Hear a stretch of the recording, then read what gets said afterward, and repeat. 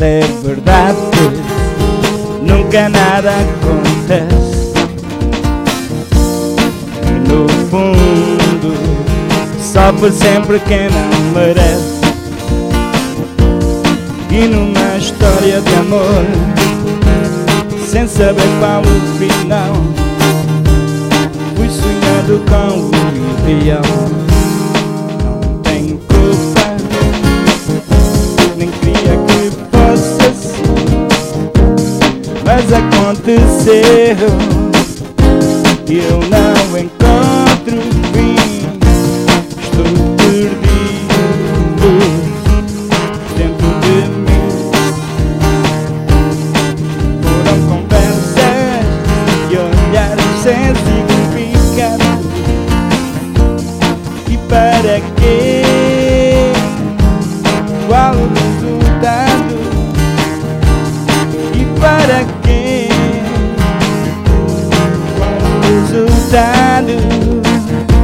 Criei mil imagens, eu senti e nunca pensei que fosse tudo fingido. Todas as confissões de amores e paixão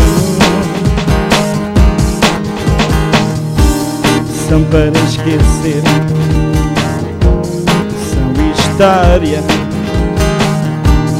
para perder nos confins da memória. Porque é sempre isto que acontece. No fundo, sofre sempre quem não merece.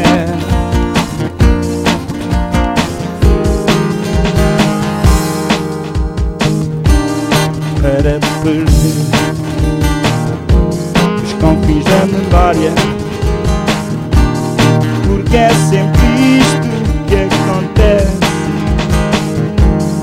E no fundo, sofre sempre quem não merece.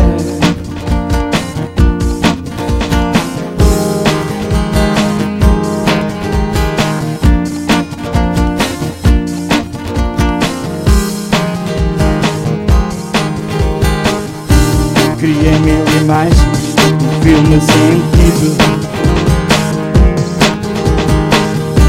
e nunca pensei que fosse tudo fingido. Todas as confissões de amores e paixões são para esquecer, são história para perder os confins da memória. É sempre isto que acontece. No fundo, sofre sempre quem não merece. No fundo, sofre sempre quem não merece. São para esquecer, história para perder nos confins da memória. Que é sempre isto que acontece.